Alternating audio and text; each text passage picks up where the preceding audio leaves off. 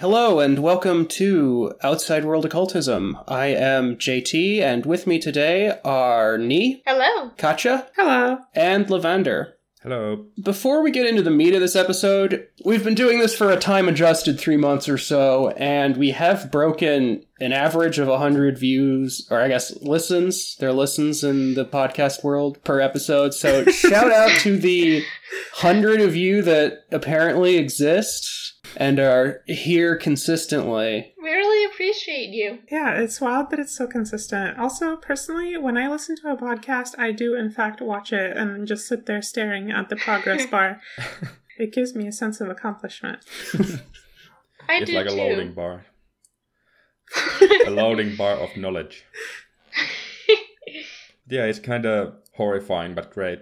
The mortifying ordeal of being known. So, speaking of false senses of accomplishment, today's topic. Video games. Before that, should we address, we mentioned last week, we talked a bit about 17.5, but we forgot to mention the already published, Hinted at. Or, Revealed? Yeah, revealed. We forgot to mention the already unsealed teaser page of the upcoming manga. Right, Lotus Eaters, or that's the name that we're going with, right? Because there's no English subtitle. I think we're going with Lotus Eaters, yeah. Kind of like 17.5, there's no official English name for it yet. Zune, please give us the name. Half of the name is in katakana, so Lotus Eaters is the undebatable part of the name. So that's what people usually go with for now. What's the debatable part? The whole subtitle is like Rauta siitä suisei, and the last part means like sobering up from being drunk. Oh, interesting. The three kanji name is, I think it was Suchoka, which means drunken butterfly flower.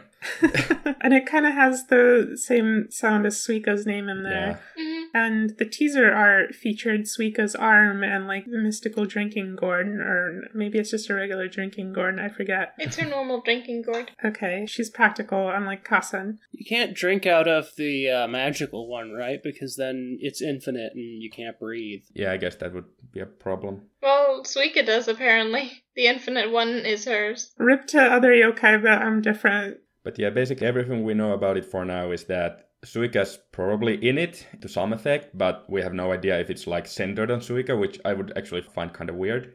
Yeah, that would definitely be a break from pattern. Yeah. It would be interesting because the little like logo or whatever for like the title includes a little like whale image. There's like a little whale in the title, and I don't know what that means. Yeah. Because there's no like other reference to whales in the rest of the title or the art. It could be a symbolic thing. It's about how the girls get into gacha. Topical, I guess. Yeah. Yeah, there's a lot of kind of vague symbolism that could mean something or could not mean something, since obviously the Lotus Eaters in the name is also Odyssey reference. it has a wider like metaphorical meaning, but it's originally an Odyssey reference. Yeah. Right. The island of the Lotus Eaters who are out, living in their drug-induced dream world. Yeah. So actually, the whale is a reference to Scylla, and it's about Hecate instead of Suika. It was a fake out all along. Yeah. Suika's just there because Oni live in hell, and thus we can still say it was foreshadowing, right? Yeah. We have such a good track record with hell foreshadowing. If we say it enough times, we have to be right eventually. It'll happen sooner or later. But yeah, there isn't much to go on, but obviously the one clear theme from the title and Suika being involved somehow is drunkenness. So I guess that's going to be in there somehow, but I mean more than the average Toho story anyway. Somebody suggested that it would be sort of like a thing where like everyone gets together and gets drunk. And talks about their escapades. Yeah, they either recount stories from their past or like come up with other stories or stuff like that. I would love to hear about all of the girls' escapades. Yeah, that'd be really great. That'd be really interesting. Yeah, honestly, I personally read the manga most for the like random characters that show up and such. So obviously I wouldn't mind a format that's more suited to having these shorter stories about different characters. Well, I don't know. I don't think we should say that there has to be some sort of longer running theme or story, because it could be just like individual short stories as well. I really think that like that sort of format where it's just like really short vignettes would sort of suit Zun's storytelling style more, because he's not good at overarching. Yeah. I think we've agreed on that. We love to appreciate you, Zun, but please just write short stories. Thank you. Yeah. And obviously the big thing with the vignettes would be that everyone always geeks out when there's the smallest detail revealed about their favorite characters or whatever. So getting to do that with every chapter would be pretty amazing. Yeah, the other thing is that a format like this would give Alice the greatest chance at a speaking line. In what is it, 10 years? Has it been 10 years since she's last said a word on screen? Has it been? Alice Murgatroyd has been dead for 10... I was halfway through the meme and then I realized that it's not appropriate for this podcast. Sometimes I can still hear her voice. There we go. Thank you for saving my incorrect reference. But yeah, if it's like really short vignettes, I'm really looking forward to it, because that would give us a lot of stuff to talk about, like once a month. I would like to hear about the women doing bastardly things. Yeah, it would give like a lot of opportunity for more minor characters to get some sort of development and minor appearances and so on. Yeah. Yeah, and it is a new manga specifically, they specified in the announcement, I believe. Yes. Yeah. I think so, yeah. It wasn't an illustrated novel thing like the Curiosities are or anything. Just as we were lamenting the end of an era with all of the manga ending. Another era begins. Yeah, it was really... Since all the manga were like dropping out one at a time and there were like no teasers or no reveals of any new upcoming ones, people were getting kind of worried. So it was nice that there was this reveal for, even if vague, there was this reveal for something upcoming at the end of the final chapter of the final manga. Yeah. Like the literal last moment. I think it's good for Zun to sort of be taking that kind of a break, too. He's had a whirlwind of a year. Yeah, delays and all that. And I guess the last announcement I sort of want to shout out on the podcast is, so for those of you who haven't spoken to me for a long period of time about any topic ever, it's somewhat well known that I follow Games Done Quick, which is a big charity telethon that people do twice a year, speedrunning games for charity, and shout out to the reverse boss order Touhou Luna Nights run that's gotten into AGDQ 2020. Reverse boss order. I'm not too familiar with the run because I still, to my great shame, haven't actually played through Luna Nights, but you have to use, glitches and tricks and unexpected stuff to fight as many bosses backwards as they can. And I think that'll be cool. I like seeing Touhou fans getting back onto that stage after sort of, absence for... Yeah, I think it's a good thing that Touhou is... I really feel like 2019 is sort of the start of a new, era of Touhou. There's been, such a renaissance in both Touhou fandom and, just sort of Touhou content lately, it feels like. Yeah. It's good that it's getting more exposure, I think. Yeah. And I think it's good that it's getting more accessible, too. It's not just the exposure element, but, games are on Steam and Switch. And phones. Official games are available. And we have phone games, which is a nice segue into our main topic for the week. So... Yeah. What was it, 2 weeks ago now that Touhou Cannonball, the first fan-made Touhou mobile game, dropped? Yeah, more or less a little over 2 weeks from recording. Yeah, so it'll be, about a month, so they may have been able to prove us wrong, and I sort of hope they do. Honestly, I kind of doubt it, but yeah, sure. Yeah. It would be nice if they proved us wrong, but also... Yeah, everyone in the call, raise your hand if you've ever felt personally victimized by Fire Emblem Heroes. I'm raising my hand. I'm raising 2 hands. Luckily not. I'm just T-posing. But yeah, I mean, there are upsides, but on the whole, this is, as a disclaimer, going to probably be kind of pessimistic about the prospects of Touhou Cannonball. I think there's some positive elements to it from a perspective of how it got there, but... So if you aren't familiar, I guess to introduce it, Cannonball is sort of a board game type thing where you move around, you collect things that give you points and things that give you the things that give you points. It's Toho Gacha Mario Party. It's kind of like Mario Party, but it's Mario Party without the minigames. So I usually... It's boring Toho Gacha Mario Party. It sits in this sort of unfortunate valley between 100% orange juice and Mario Party. Yeah. It would be really good if it did have little minigames, sort of like Nitorink style minigames, but like more party-oriented. A Toho Mario Party? Would slap. A Toho Mario Party would slap. I would love that. I feel like one of those sorts of genres that fits really well into Toho because you have a lot of characters who can do a lot of things and a lot of different stuff that can happen. Yeah, definitely. But, so, the other thing that Cannonball does, and before we get too much into picking apart, let's just try and be objective for the first time in our lives, and last. So, it also has a gacha mechanic, so if you don't know what that is, turn off this podcast now, return to your cave, you can still be safe. And if you are insistent upon stepping out of your bunker now, anyway, it's essentially you have a premium in-game currency that you can spend real money on at a ridiculous price, or slowly accumulate over time, and you spend that to pull from a hat characters and items and stuff like that. And grade up is always a lie. At completely random. Yeah, and it's completely random, and there's different characters with different rarities, and in Cannonball, it's like every character appears at certain rarities and up, I think. Every rarity, basically. Yeah, sort of like Magia Record. I've played a lot of gachas, but I don't actually play any right now because I don't like them. Yeah, in Cannonball, any character can be Recovery. any rarity. But I think the actual gacha only gives you 3 stars and up. You get 1 stars as, like, drops from quests that you then have to upgrade manually. And the upgrade materials are a huge pain to get, and you need 1 million of them, and you are honestly better off just drawing a 5-star version of a character than you are leveling one up. Just like Magia Record. And like Fire Emblem Heroes. Hey, at least Hero Feathers are relatively easy to get nowadays. Yeah, I guess. What all gacha games and related stuff do people in here play, I guess? Because... Granblue. Everything except Dragalia Lost that has been relatively popular in the last 4 years in the West because my phone cannot support Dragalia Lost. Sad face. Yeah. I play Granblue Fantasy and Bandori. I honestly don't really play any of them. I picked up Cannonball out of the novelty of having a Toho gacha, but I honestly kind of burned out on it already. Run! Save yourself! Yeah. Save yourself!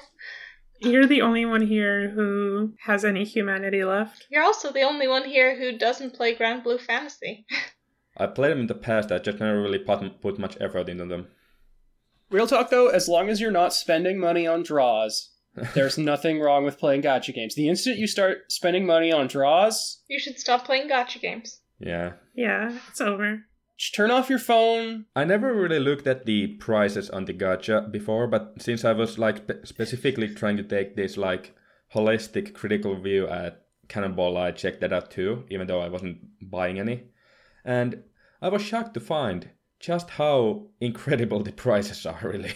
Yeah, it's half a whole ass video game for 110 pull in most gachas. Yeah. Yeah, that's like industry standard is $30 for a 10 pull. Yeah, honestly, I thought that the format was like inherently predatory, but at least it was like cheap per single 10 pull, but apparently not. No. No. It's designed to be like just like the right amount to get you to consider being like, oh, it's just $30 just this one time.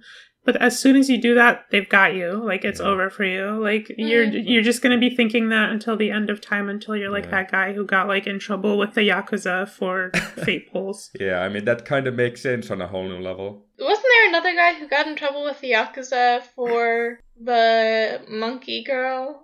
Oh, right, no. That wasn't the Yakuza. That was just, he spent so much money and angrily tweeted about it that Cygames was like, shit, we have to make our business model more reasonable.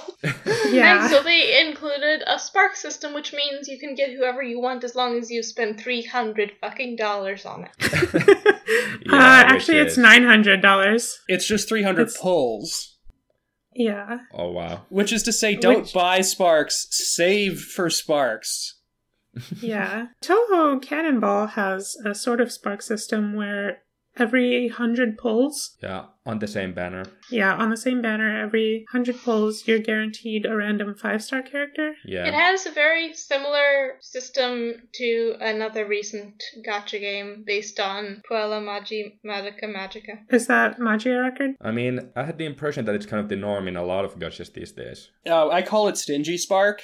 Yes. Fire Emblem Heroes did it too. Fire Emblem Heroes has a spark system now? Yeah, it has had one since the beginning. For your 300th pull, you are guaranteed a random 5-star if you didn't get one earlier. Really? I hate that it's random. If you didn't get one earlier, okay. Wow, yeah, so you can only get it if you... That's like really stingy. I can't believe that Grand Blue is like the gold standard for generosity and kindness to its player base. Actually, Dragalia is nowadays, but also Dragalia is basically Grand Blue, but Nintendo. Yeah, it's still a Cygames joint. It's Grand Blue after Cygames has learned all the lessons from Grand Blue, but it's the stuff they can't go in and fix. Including all of the UX lessons. Cygames, one of our 100 listeners, if you are John Cygames, Esquire himself, we're going to have words about UX design. I will work for you for free and or crystals and fix all of your UX. Please, I'm begging you. The funny thing is, this isn't even the first time I've heard somebody with like programming experience just straight up say that they would work for Grand Blue for free to fix their UI. Is it really that bad? It's quite bad. It's maybe one of the worst UIs in all of gacha games. Let's put it this way. Someone wrote a whole browser extension to make the Grand Blue UI more navigable. And when they finally decided to ban that extension, one of the game's director's accounts was suspended.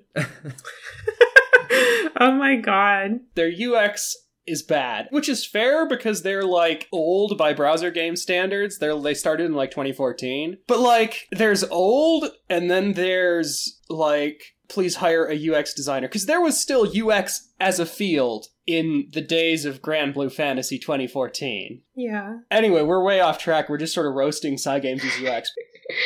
Anyway, should we do like a positivity sandwich or our best attempt at one on Cannonball? We can try and close out on being nice. Yeah, we can. Aren't you tired of going apeshit?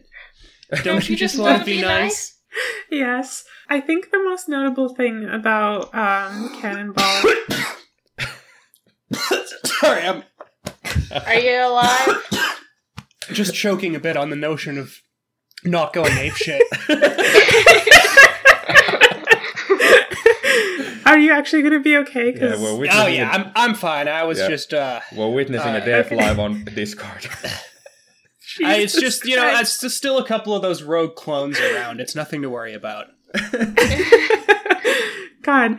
Okay, I think the most notable thing about Cannonball is that it generated some buzz because it was, like, sort of, but not really, partially endorsed by Zun. Like, Yeah. less him endorsing that particular game and more just kind of giving his blessings to the idea of mobile Toho games. Yeah, but people misinterpreted that. Before this moment, he did not allow fan games made for the phone. He only allowed fan games on the platforms that he released official games for a long time. Yeah, so that was just PC only. It's not the platform on which it runs, it's the monetization scheme and the platform on which it's distributed. That's actually what the legal restriction is. Yeah, that's what I mean. Zun has a few legal restrictions on Toho stuff, and the big ones are if it's a commercial product or if it's released through a distribution method that has not been used for official Toho games, then the developers have to contact him for permission. And Cannonball was notable as being the first App Store type thing to be approved by Zun, and a lot of people took that as this means Zun's working on the game or that sort of thing, which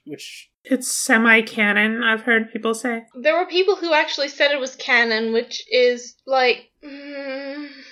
Yeah, it's not. For some reason, that reaction was actually stronger on the like Japanese side of the fandom, I think. Which I think might be partially because, I mean, there were these like extra details, like him giving this extra interview about the topic. I feel like the Japanese side of the fandom tends to really latch on to wanting things to be canon because of, well, the Toho police.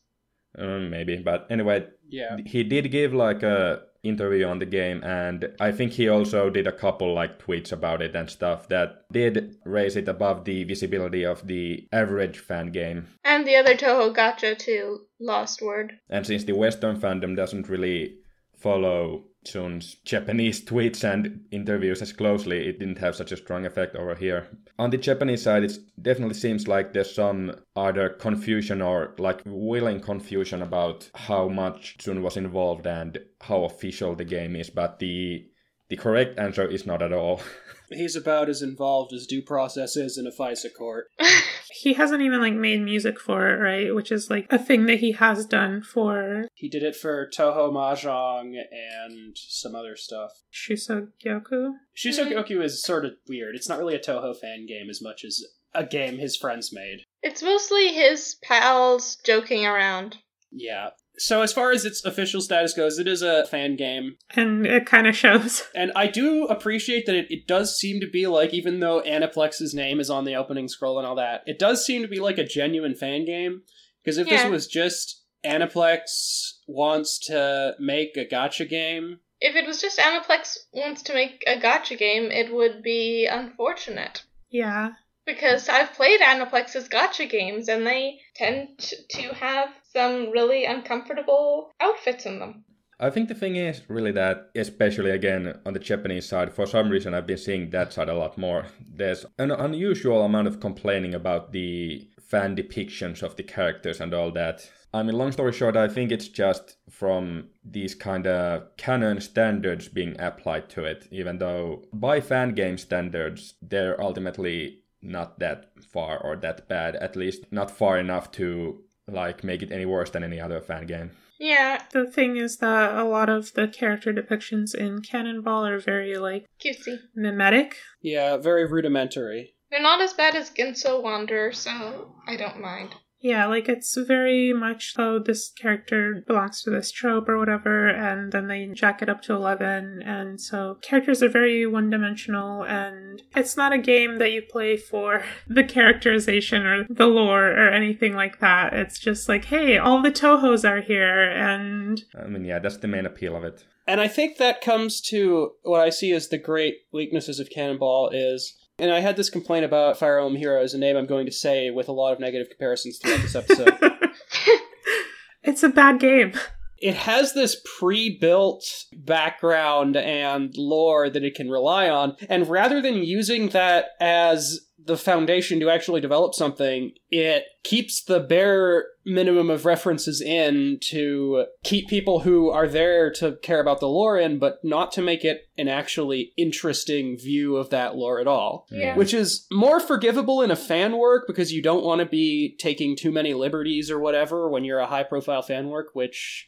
Just, come on, take some more liberties. Yeah. Don't be a coward. Aren't you tired of being boring? Don't you want to go apeshit? I mean, I do think a part of that is just the fact that we're talking about like a freaking Mario Party-ass Toho board game that doesn't really leave like... Room for deep lore. There's not room for complexity here, but you can still do interesting things with the characters in a format like that without devolving into 2009 era Toho memes. Yep. And the thing is that it doesn't even have to be directly integrated with the gameplay, like Grand Blue, which I'm going to be using in a lot of positive comparisons in this episode, if you're not noticing trends.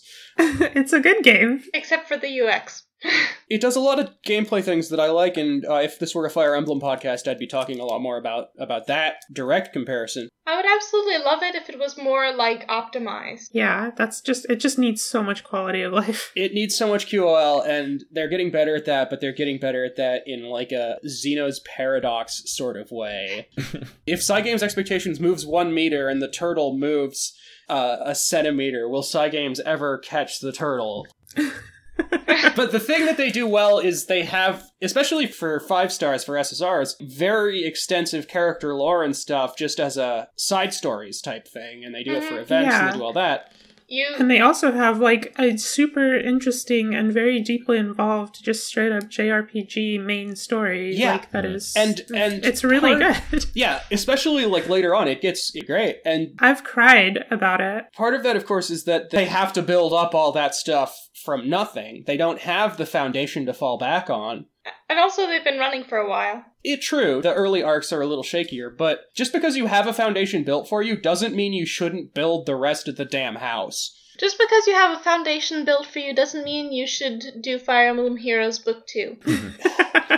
But yeah, I think the big thing is that obviously the writing itself isn't exactly very interesting. But in the end, which I guess it might come across as kind of faint praise, the cutscenes and lines and stuff end up being my favorite part of Cannonball. Like, if you're playing Toho for the Toho, then seeing the Tohos is going to be the best part, I think. The live 2D models and stuff are a lot better than they could have been, too. I really am glad that live 2D has become, like, a thing nowadays. Yeah, and it's become more and more of a thing outside of just, like, anatomically impossible, creepy otaku shit, which is sort of where the first adoption was. Yeah. Unfortunately. It really is, like, a fascinating technology and one that's been put to a lot of, like, good use, but also call out post for Girls Frontline.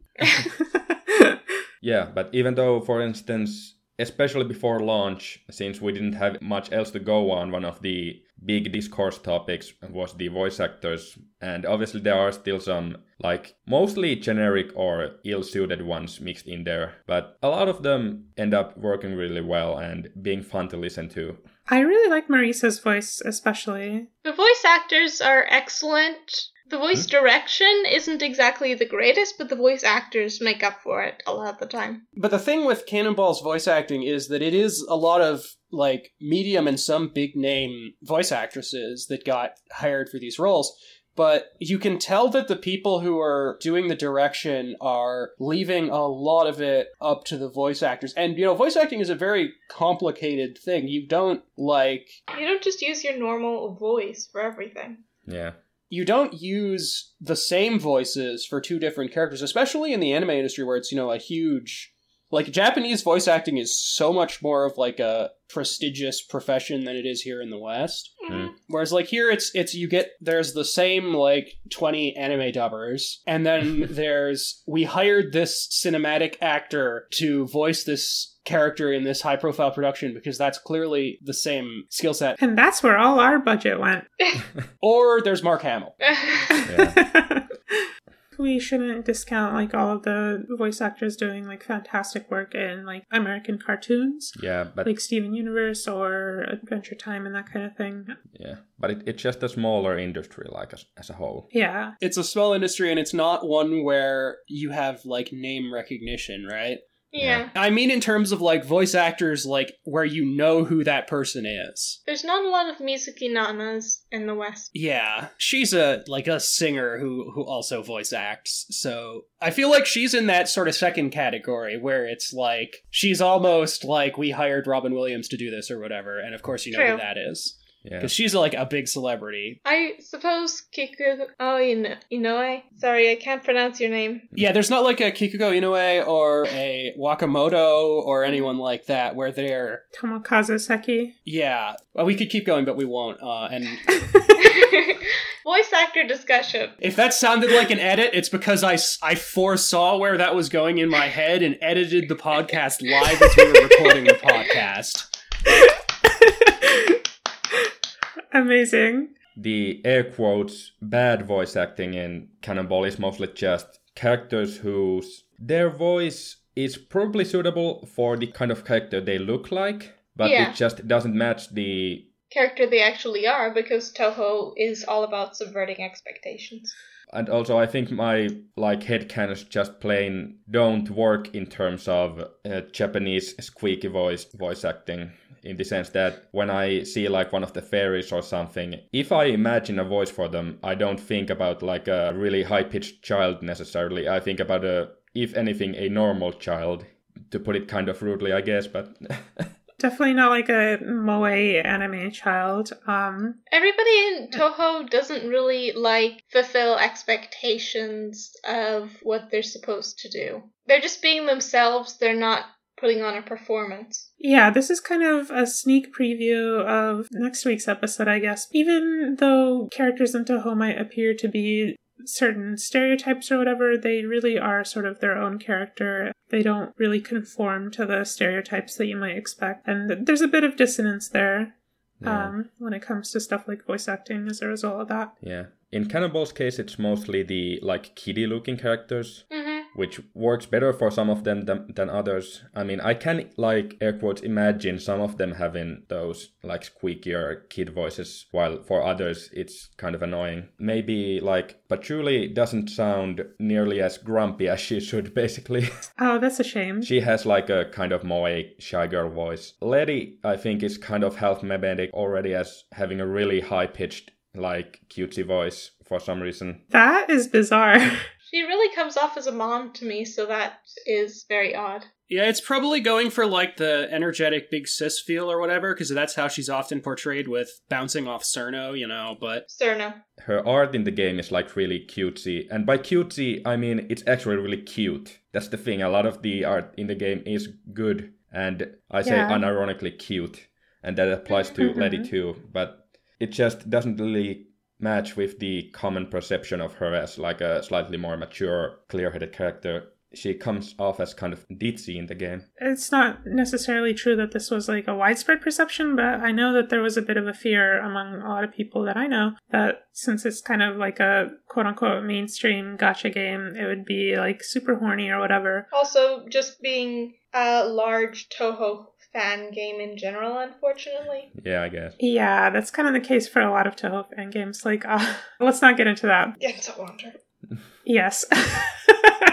Yeah, it was pretty well avoided for Cannonball in the end. Yeah, there's some cheesecake or whatever occasionally, and a highly questionable Cherno outfit in the future that hasn't been put in the game yet, but... It's better than it could be. Yeah, it's not like a horny game. I'm probably damning it with faint praise, but it's better than it could be. Any of the horniness in the game ends up coming from the variety of artists that they commission for it. Yeah, exactly. And also, the characters aren't, like, zeroed in on the player. There's no player avatar. There's some, like, meta acknowledgement of someone sitting in the seat of the player in the like summoning dialogue and stuff on the home screen, but like in the plot it's just the characters interacting with each other and you looking at the story. Yeah, and since we're comparing it to other gacha games, I want to compare it in this respect to Bandori, which I think is a really, really strong take on the sort of quote-unquote idol type game, even though it's not really an idol game, but let's be honest, it's an idol game. Yeah, it's an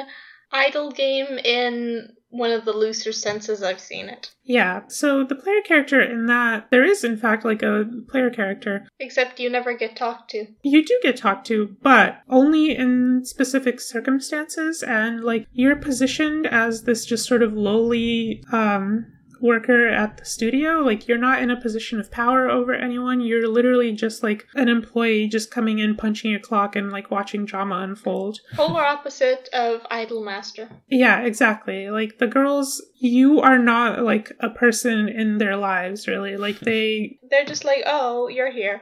Hi. Yeah, you're the person behind the counter at the studio to them. You sell the music discs. Yeah, and because the framing of this character, like, you're not the focus of the story, you're not the person around which everything revolves, that opens up space for the girls in Bandori to sort of form connections with each other rather than the player character. Which is why Bandori is so gay. Yeah, and it really allows the characters to develop and grow on their own without having any sort of attachment to the nobody that you are who is just working a job at the place they go to all the time. Yeah, it kind of avoids becoming the so-called waifu simulator in that sense. Yeah, exactly. And obviously Bandori is, like, demographically speaking, kind of a waifu simulator just because of the rabid fan base of idol freaks who play it and have to be catered to by the absolutely insane, like, comments that the developers have made recently, if you're aware of that drama. Yukina and Lisa? Yeah, and Lisa's little brother. The completely unhinged response to that, and also the things that the developers said to try to calm these people down. But anyway, that's beside the point. Like, Bandori on its own is got like none of that, and it's really good because of that. But Cannonball, it doesn't really do the same just because I don't think, like, there's not really a story in Cannonball, is there? There's like a story, but it doesn't really have any impact on the characters. They don't grow or anything. Yeah, basically, I think there's like 8 chapters at the moment. Was it? 8 or 7. There's like a ongoing story of Raymond and Marisa looking for these basically giant cannonballs, and cannonballs being the currency in the game. And the whole thing isn't like explained very well. Marisa just read about it in Aya's newspaper basically and dragged Remo along with her. That's such a fan game way to do it. I mean, to be fair, that's literally the plot of Toho 3. They make some like self-ironic jokes about it, like Remo going, aren't there usually 7 of the orbs in this kind of situation? But yeah, basically it's like the biggest possible excuse plot for them to go around and interact with a couple other characters. But that part isn't exactly exhilarating and comes kind of out of nowhere. And in the end, the actual board game isn't supposed to represent anything in character or anything. Yeah, it's completely separate from the story. So I think that's a good segue into sort of what the thing we haven't talked too much about, which is the gameplay. And we've sort of described it's like Mario Party, the board game runaround. And I think that this is the great weakness of Cannonball. Like, I'd be willing to put up with mediocre gameplay for the sake of characters I'm invested in, you know, as long as the gameplay is a little fun. Especially at this stage in the game, where there's not much of an expectation of progression because the game's just starting out, they haven't run events, they haven't done anything like that yet. Yeah. But, like, the gameplay in Cannonball is, these boards are non-directed and very small, so half the time you're crossing, you know, 2/3 of the board with a dice roll. The battle mechanics are very simple. Yeah, and basically ignored at the point that you start farming for loot. They're inconsequential, too, because you can't really do anything to set back the other players too meaningfully, as opposed to, like, Orange Juice, where it's, you know, the gameplay, it's about the metagame more than the game itself. There's not really a... Cannonball doesn't have you making many meaningful decisions that impact the gameplay loop. Even your choice of character. Every character has, like, a special ability. Those special abilities are on a cooldown at the start of the game, and most games are over before they come off cooldown. Yeah, you should honestly start off with the ability, or have like a 2-turn cooldown. At least in general, they should have shorter cooldowns as a whole, or at least a shorter initial cooldown and then maybe a longer one, and more variation in terms of how long their cooldowns are. Yeah, because all of the abilities are insanely unbalanced. Yeah. And they all have a really similar cooldowns, so something like Alice's ability and then something like Kagaro's ability have no different opportunity cost to activating them, but Alice's is just frankly worse. Yeah, there's some characters like Alice, for instance. Alice just stops you for a few turns from losing points if you land on a red spot, which you basically can already avoid the vast majority of the time and only costs you a tiny amount of money even if you do land on one. As opposed to some other cards like Marisa's that just straight up lets you steal points from other players, or Sagume's that lets you reflect other players' abilities back on them. Oh my god. And Yuyuko, who depending on her like rank, either puts one other player or every other player on a turnout. That's kind of ridiculous. Because that's just fair and completely balanced when they all have the same cooldown. There's like a couple round window in terms of cooldowns, like most of them have a 4 to 6 round cooldown. And it's worth noting that with balancing cooldowns, the marginal difference is a lot more significant than the absolute difference. Like a 6 versus a 5 is much more balanced than like a 3 versus a 2. So even if you're saying, well, this ability's on 6 and this one's on 4, that's still, when the games are that short, you're probably looking at those abilities each going off once, at most, at which point the 4 is only useful if the game ends on turn 4 or turn 5. I think part of the difficulty of this is just the fact that a board game is a very bizarre choice for a mobile game. Like, mobile games, you kind of want encounters to be sort of quick and fast and small. Like, you don't want a protracted engagement when it comes to playing a game on your phone, because you're usually playing, like, on the bus or while waiting in line, or... At least you want that to be the case for most of your encounters. You definitely want to have a few big ones to get people to be sort of planning around and to have... Mobile games live and die not on the game, but on the metagame. That's kind of good to segue, like individual gameplay balance things aside. The big problem with Cannonball that kind of just makes it not work is that it's, on a lot of fundamental levels, really unsuited to being a gacha game. You have to grind a lot for the materials, but the game is actively works against grinding. Instead of grinding being speedrunning quests with a efficient team like in most gachas, I believe it's... Yeah. In this case, it's just trying to stretch out the same quest for as long as possible while earning points, because the points are like directly converted into loot at the end of it. I think that a round bonus would be really helpful for the grinding. Like, if you complete it under a certain amount of rounds, you get a gigantic bonus. Yeah, that would be a good way to do that, I think. And like the fact that you have to be so engaged in order to farm up materials, you have to actually play and actively stall the game out. Yeah. And that's like not fun or interesting at all. Yeah, and I always like feel obligated to throw in that I kind of question the game design of games that are designed to run themselves while you like leave them on the table. But that aside, if you're going to have grinding and farming, then you need to make it like not an absolute pain in the ass to play. Yeah, exactly. The game format as a board game is like inherently not suited to autoplay, short of just being literally put on a timer or something to automatically complete quests. It's not suited to autoplay, and it's also not engaging enough to be something that you don't mind grinding by hand. Yeah. It's also not brainless enough that you can do it by hand on the side while you're working on something else and just come back to it to put the same inputs in every time it fixes. Yeah, it's not like very deep strategically, but you always gotta be paying attention to it anyway, which is like the definition of boring, basically. Yep. Like, if we assume that the basic gacha game loop would be to mostly do the autoplay grinding in preparation for some challenging big quests, then Cannonball lacks both of those. It doesn't let you do the automized easy grinding, but you also don't have any like big challenges to grind for. And really, with the system as it is now, I can't really imagine how you would make it into a like varied challenges or so-called raid bosses or whatever without like making it inherently just more annoying by giving the opponent some unfair buffs or whatever. If they don't add different gameplay varieties in their events, there is going to be a pretty big problem. Yeah. The problem that I sort of view as foundational for whether or not this kind of game with the repeated small interactions succeeds or not is what's the element of progression you get from it? Yeah. There's not really a way to unlock new options in the gameplay other than by getting different characters. And even then, they're mostly irrelevant unless there's like, they start adding broken passives or something.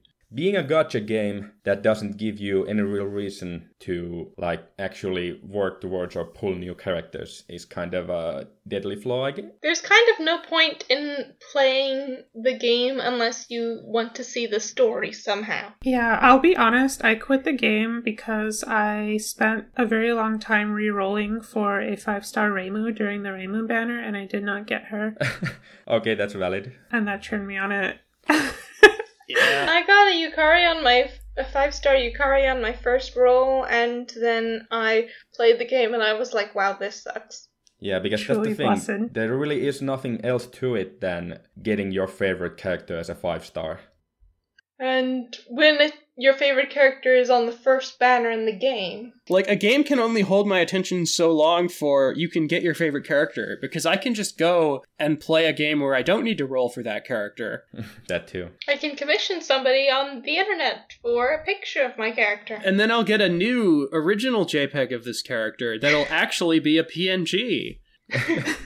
And I mean, I'll be honest, I probably will be getting into the game the day that they finally release Moko as an actual character, because so far she shows up in one of the random events that you get on the board, which, by the way, are both, you know, a nice source of some basic dialogue, but also an absolute killer for game balance. The one where Moko shows up is just, I don't even know why, but I was just so... I'm literally at a loss for words, apparently. Are you having Moko emotions? Yeah, her voice is great, and her design is great, and basically even her characterization seems great. They're basically going with the Horned Hermit Mako, who is basically just a badass bamboo forest guide. The best Moko. You're having Moko emotions. My main thesis is that there's not much point other than getting your faves, and with T-Live 2D and the voice acting where it is good, there is like some motivation to get your faves, but it's really not enough to struggle with the rest of the game, especially if your faves aren't actually in it yet. And the thing is, too, if a game is just selling itself on you can get your faves, like, there's so many games that have my faves in it. I like when, and this is why I've stuck with Granblue so long, is because it can actually get you to like new characters. Give me some interactions I wouldn't expect in Touhou is much more, because, you know, it's not like they're going to be making up new characters. Give me, like, a Doremi and Yuka interaction. Yeah. Yeah, like the real draw in the future is going to have to be interesting character interactions and interesting events. I don't know if there's like different kinds of boards and board designs in Cannonball. Basically not. Obviously they're different, and for instance, some of them have more of these like one-directional routes, for instance. Sure, but I'm not talking about like the actual design of the play area. I mean like the aesthetic of the board, because it's just kind of like trees and a shrine and stuff, generally speaking, I think. The aesthetic does change. Oh, okay. A lot of the different chapters have their own. Like there's the Forest of Magic, and there's the Netherworld, and... Okay, I think my list actually ends there, but I think there's more. The changing of the aesthetic will only do so much, though, because the way that it's lined up is you roll the dice and then you move that many spaces in any direction.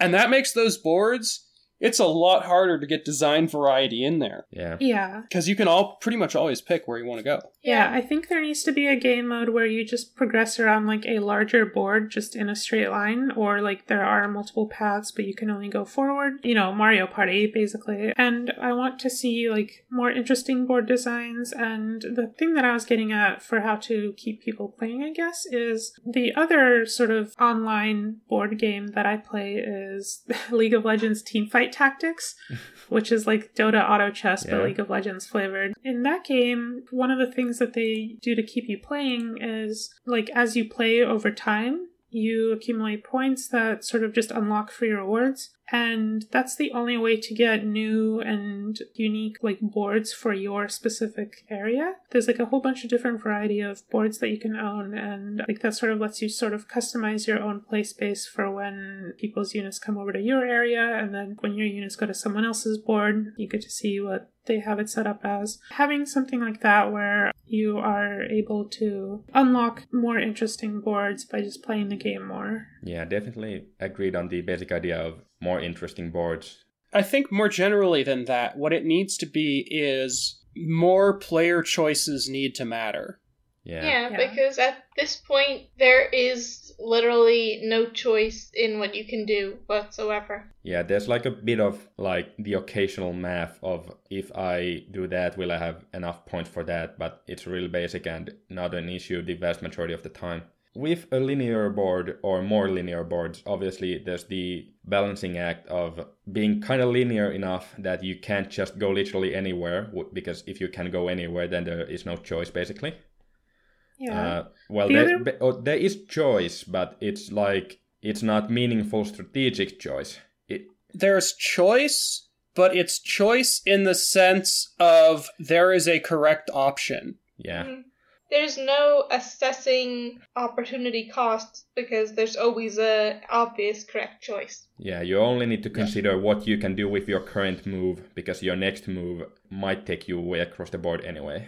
Yeah, and I think the challenge with making longer, more linear, more strategically rich boards is that those will take longer to play and longer to win a game in, and that kind of goes against the principle of a mobile game a bit, but I think it is possible to still do it and make it interesting. Yeah. Basically, I think the best thing that Cannonball can do is just lean fully into the board game thing and just kind of accept that you're not going to be able to like get the same depth out of like short, quick board games. Yeah, and Yeah. there's also the fact that there's basically no way to make either the board game or the battle side more interesting without making the current like loot system and grinding system even more painful. Yeah. They basically need to, as you said, like rework it from the ground up to make it actually suited to just playing the game properly. And I don't think they really care enough to do that. We haven't actually talked about the combat, have we? Yeah, because there's not much to say about it. It's bad. It's so bad. It's really just push button, they push. It's like if FGO's combat had less choices. Yeah, basically, once you enter a combat space, you have your team of 3 plus 1 friend versus 2 shapeless blobs of light and 1 Toho, generally. And then they just take turns attacking each other until one side falls, and if you're not going in horribly underleveled, you're going to, like, win by default. I Yep. think that this is another space that has potential for, like, in-combat banter and stuff like that to be implemented to sort of give the characters more personality. And I think, like, another big problem with Cannonball is that I think it might be a little bit afraid to explore and create new character interactions and stuff like that. Yeah. It's afraid to do anything that isn't exactly what the fandom likes. It's working off this like baseline of Toho that we talked about earlier, where you know the characters and you know what they're like, but it's also sort of simplified mimetic versions of them. And then like you can't go anywhere with that. Like I think that if they really wanted to engage people, they would start developing interesting interactions and conversations and banter. They would have to take some risks. Yeah, there has to be some risk involved. If I were hired on for the writing end of a Toho mobile game, I would be saying, well, let's set these characters in a different setting and build a world around that, because then you still have the character familiarity, you still have the personalities, but you can build different versions of them that people can get to know and see how does this character fit in with this world that we've built in the hypothetical JT writes a Toho Mobage. And then you can still develop things, you can still do things without having to be constrained by this is exactly how it is in canon, because you're being very explicit that it's not. Yeah, you could even just literally have a city modern AU, the most basic of AUs, and that would be a fantastic just like skin line or outfit line in the game, and you can have like a whole event about it. I think in the interest of time, we should probably move into what nice things do we have to say about Cannonball. We had a couple mixed in earlier. Yeah, I think I kind of dropped my cards already on that one. I like, in the end, most of the aesthetics, the art, and most of the voice acting. The music is great. It's from a bunch of circles. you know what I think is the best quality of Toho Cannonball? I think that it's a really good game for appealing to kids who maybe haven't experienced Toho through anything but like 13th level derivative works. Something that is slightly mimetic but not offensively so, and still contains some amount of the canon characterizations, plus something that has pretty simple gameplay could be a really good way of appealing to kids. Of course, I absolutely despise the idea of making gacha games marketed to kids, but Yeah, the absolute most evil thing imaginable. Yeah. I mean, in the end, I'm almost loath to call them like microtransactions when we're talking about the 30s and 100s. It's not a microtransaction, it's a very different business model. it's a transaction. Yeah, so in the end, it's like maybe not as big of a problem in the end because of the fact that like that level of money is in any perfect world going to be more tightly controlled by the parents anyway. The problem isn't that the kids are spending money, though. The problem is that the kids get used to this business model of premium currency for resources, and then later, when they have the money to spend, they're more accustomed to, well, I can just buy some premium currency and... Yeah, makes sense. There was this very interesting moment recently where the Pokemon Gacha launched. God, I completely purged the Pokemon Gacha Oh, from my head God. because I forgot that a game that was marketed to 10-year-olds had a gacha. I was just like, what gachas are marketed to kids anyway? Fire Emblem Heroes? Dragalia Lost? It just completely slipped my mind because I didn't want to think about it. There was just this moment where this game came out and it clearly pulled in a lot of new people who were unfamiliar with gachas because It had Pokemon in it. there was this big commotion on Twitter where people were like sort of shocked and astonished at the prices for a 10-pole, which were industry standard, 30 for a 10-pole. They were very sort of outraged and confused by it, and then there was like a large contingent of Twitter users who have been brain poisoned by gacha sort of like laughing at them about it, and it's like, actually, no, this is kind of a problem. They just are the only ones who are realizing it because you've been brain poisoned by gacha. Yeah, like we've become so accustomed to this hellscape where having a random chance at your favorite JPEGs costs $30 freaking dollars that it was like comedic to people that somebody might be like sort of appalled by that. That's kind of terrifying. Okay, I guess that kind of makes sense. Like being worried about getting kids used to the idea rather than the game itself, like getting them. The biggest demographic for people who are whales in gacha games are 18 to 25. Basically kids who just got credit cards and jobs of their own. People who just got money and have no ability to control themselves from spending it. With conditioning these people as kids, it's going to even get you worse whales. Yeah, and the thing is, with kids and behavior in particular, we all know in, like, sociology or whatever, there's the Overton window, right? The span of things that are acceptable to talk about in any given political environment. But I have a separate theory, and I call it the Overton basement. And this is the stuff that is so far down out of sight that, like, everyone is like, oh, this is wrong. And when you're a kid, you understand the Overton basement a lot better than you understand the Overton window. And it's easy for people to come in with the logic of, well, this isn't this, so it has to be okay. Mm-hmm. I mean, speaking from personal experience, that's a thing that the anime communities had for a long time until the last few years, really. Mm-hmm. Were people who got in as kids and internalized all the sort of fucked up shit that happens in some portions of the anime community as, well, it's not murder, or, you know, no, there's no rapists. It's just drawings. Yeah, exactly. Or, well, it's not actual XYZ, just like it's not actual gambling when you play a gacha. Yeah, exactly. It's not really gambling because I bought the currency. It's that notion of this isn't that thing, so it has to be okay, is... And once that gets into you as a kid, that can get... And when I say kid, I mean, like, until you're in your, like, 20s. Here. I don't mean, like, 10, because, like, the human brain doesn't finish developing until, what, like... 26 is the average. Oh god, I'm gonna be like this forever. It's so easy to think of things in terms of why they're okay that you never stop to think, why could this be wrong?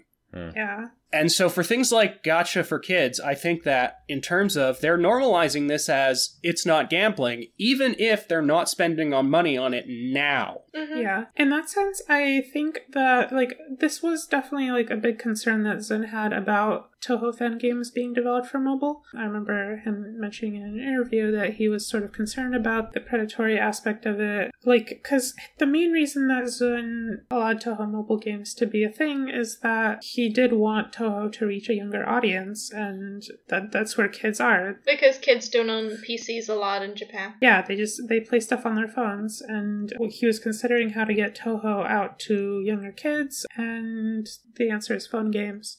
So I guess in that sense, I am sort of happy that Cannonball doesn't actually work as a gacha. Yeah, like, it doesn't really... There's no reason to wail in this game unless, like, you're really, really, really desperate for a specific 5-star character, which, like... Who people who are just being introduced to the series won't be. Yeah, exactly. It sort of softens the blow of the fact that this is a gacha game, I think, and actually somehow makes it less predatory. The fact that it fails at its goals makes those goals less bad. I guess it's the counterpart to Heinlein's razor, right? Never assume benevolence when stupidity will suffice. Yeah. Yeah, I think the only people that are going to wail on Toho Gacha are like Toho superfans. And especially a small subset of one. I think the one big thing kind of working against Cannonball in terms of being like a Fire Emblem Hero style situation is that people are so used to there being a lot of Toho fan games. I don't really have an insider view, but I'd imagine that for Fire Emblem fans, there isn't exactly a lot of places that they can see. You can see your Fire Emblem characters in your Fire Emblem game or in Fire Emblem Heroes, and that's it. Yeah, because of that, Fire Emblem Heroes basically has a monopoly of sorts, whereas with Cannonball, first off, it's just a fan game. There's a million other fan games and other fan content where they can see the same characters. And there's even going to be a new fan gacha game coming out. Yeah. So it's not like they even have one singular place in that niche. We'll talk about that when it drops in the interest of time today. I think it's going to be its like whole own and different mess from what we've seen so far. Which we'll talk about like... when it comes in the interest of time.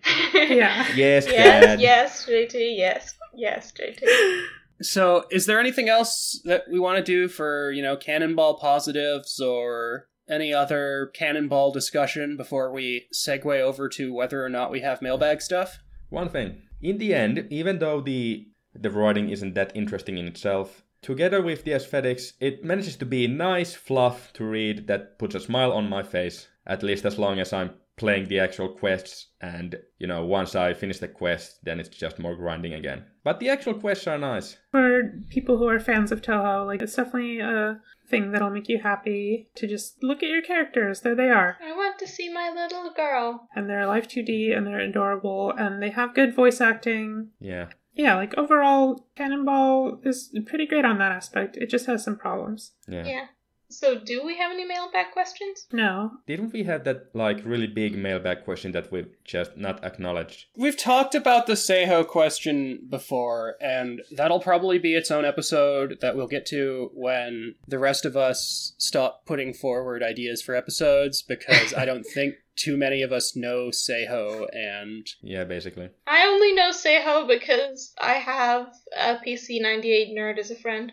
Yeah, I for one don't have any time to research things for this podcast and use my actual brain until the end of November, so... That's probably at least the earliest time we'll possibly address it. I guess a sort of behind-the-scenes look at things, the way we kind of decide what to talk about is somebody chooses something that they're some aspect of Toho that they're interested in or passionate about or just want to talk about, and then they're kind of in charge of hosting that episode and sort of controlling the conversation or controlling the flow of conversation or whatever. And not making it run on for 2 hours. Yeah. And so, anytime somebody thinks of something that they want to talk about, they're like, hey, I want to do an episode about this. And we're like, okay, we'll talk about it next time then. Even if you don't have specific questions about things that you want us to do a mailbag about, if you do want to send us asks about hey, you should do an episode about whatever topic, we might do an episode about it. Yeah, that's something that we'll take under consideration. Since the Seiho question is probably going to become an episode of its own. Yeah, we don't make any promises on when we'll get to those sort of full episode questions. But eventually, sometime in the next 16 centuries. It'll be on the list. Which we don't have, actually. I have a list. Oh, Katya has a list. Just the stuff that I want to talk about, though. Nobody else. Well, that's not actually true. I do have just general ideas on here. Katya has the Katya list. I think on the great nebulous question of what exactly is on the future schedule, I think that is going to be it for this week on Outside World Occultism. See you all next week. See you next week. Thank you. Bye. Bye. Bye.